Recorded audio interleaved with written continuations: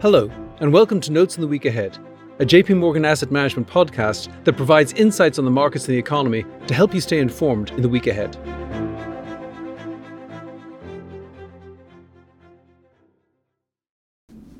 Hello, this is David Kelly. I'm Chief Strategist here at JP Morgan Asset Management. Today is August 29th, 2022. Whatever else anyone may say about Jay Powell's much-awaited speech in Jackson Hole, it had two distinct virtues. It was clear and it was brief, running to just 1,300 well-chosen words. In the same spirit, and despite a sharp 1,008-point slide in the Dow Jones Industrial Average on Friday, it's important to be succinct in discussing both where the economy is and potential Fed policy going forward. First, despite the big stock market sell-off which gathered strength over the course of Friday, the speech didn't have a significant impact on bond market perceptions of the Fed's likely rate path. By the close of business on Thursday, the Fed funds futures market was pricing in a 64% chance of a 75 basis point rate hike at the September 21st FOMC meeting. 24 hours later, that probability had risen to just 66%. The market is still expecting a rate of between 3.5% and 3.75% by the end of the year, one more rate hike to a range of 3.75 to 4% in early 2023, and two rate cuts later in 2023, cutting the rate to a range of 3.25% to 3.5% by the end of that year. Although the futures market was pricing in slightly less confidence in two rate cuts in late 2023, following Powell's tough language.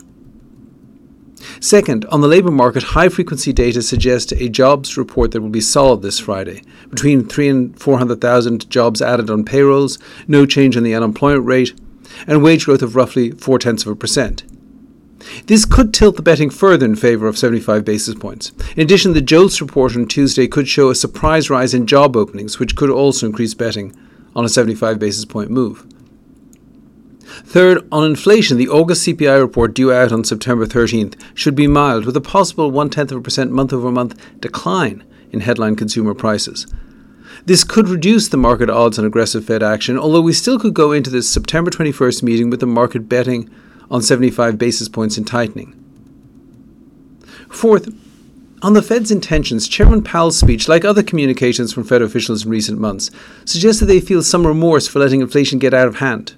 To be honest, they shouldn't feel so guilty. The inflation surge is almost entirely due to the pandemic, the invasion of Ukraine, and excessive fiscal stimulus by both political parties in recent years. Be that as it may, the Fed appears determined to sound and act tough on inflation. Because of this, the easiest path for the Fed could be to maintain some doubt as to whether they might raise rates by 50 or 75 basis points in September, then boost rates by 75 basis points on September 21st, thereby bolstering their hawkish credentials, and at the same time, in their statement and press conference, note that there is better news in inflation and signal that a smaller move is likely in November, say plus 50 basis points. They could follow this with a 25 basis point move in December. This would take us to 3.75 to 4% by the end of the year from our current 2.25 to 2.5% range. The Fed could then stop hiking rates and hope that the economy will just avoid recession, allowing them to maintain this 3.75 to 4% range and their current quantitative tightening program, which jumps to a monthly roll-off of up to $60 billion in treasuries and $35 billion in mortgage-backed securities in September. Finally, while it's likely that inflation will continue a gradual decline, it's a very close call on recession, with the economy potentially logging a positive real GDP growth number for Q3 and a negative number for Q4, and really wobbling on the edge of recession over the next year, until short-term economic drags have faded. One more shock, and we would be in recession. For investors, all of this suggests the potential for volatility in the short run. However, it's also important to think about the economic environment over the next few years. This will be an environment of fading fiscal stimulus hurting consumption, higher mortgage rates clobbering housing, slower profit growth inhibiting investment, and a high dollar and overseas weakness hurting exports. This will very likely mean slow economic growth and sliding inflation, and when the public becomes more fearful of recession than inflation, the Fed will likely slowly return to the more accommodative policy which it maintained in the decade following the Great Financial Crisis. This should provide a positive backdrop for both stocks and bonds. However, any surge in volatility between now and then could lead to an even greater investor focus on defensive positioning and valuations which could favour long-duration bonds, value stocks and income-generating alternatives over more aggressive investments. Well, that's it for this week. Please tune in again next week, and if you have any questions in the meantime, please reach out to your JP Morgan representative. Well, that's it for this week.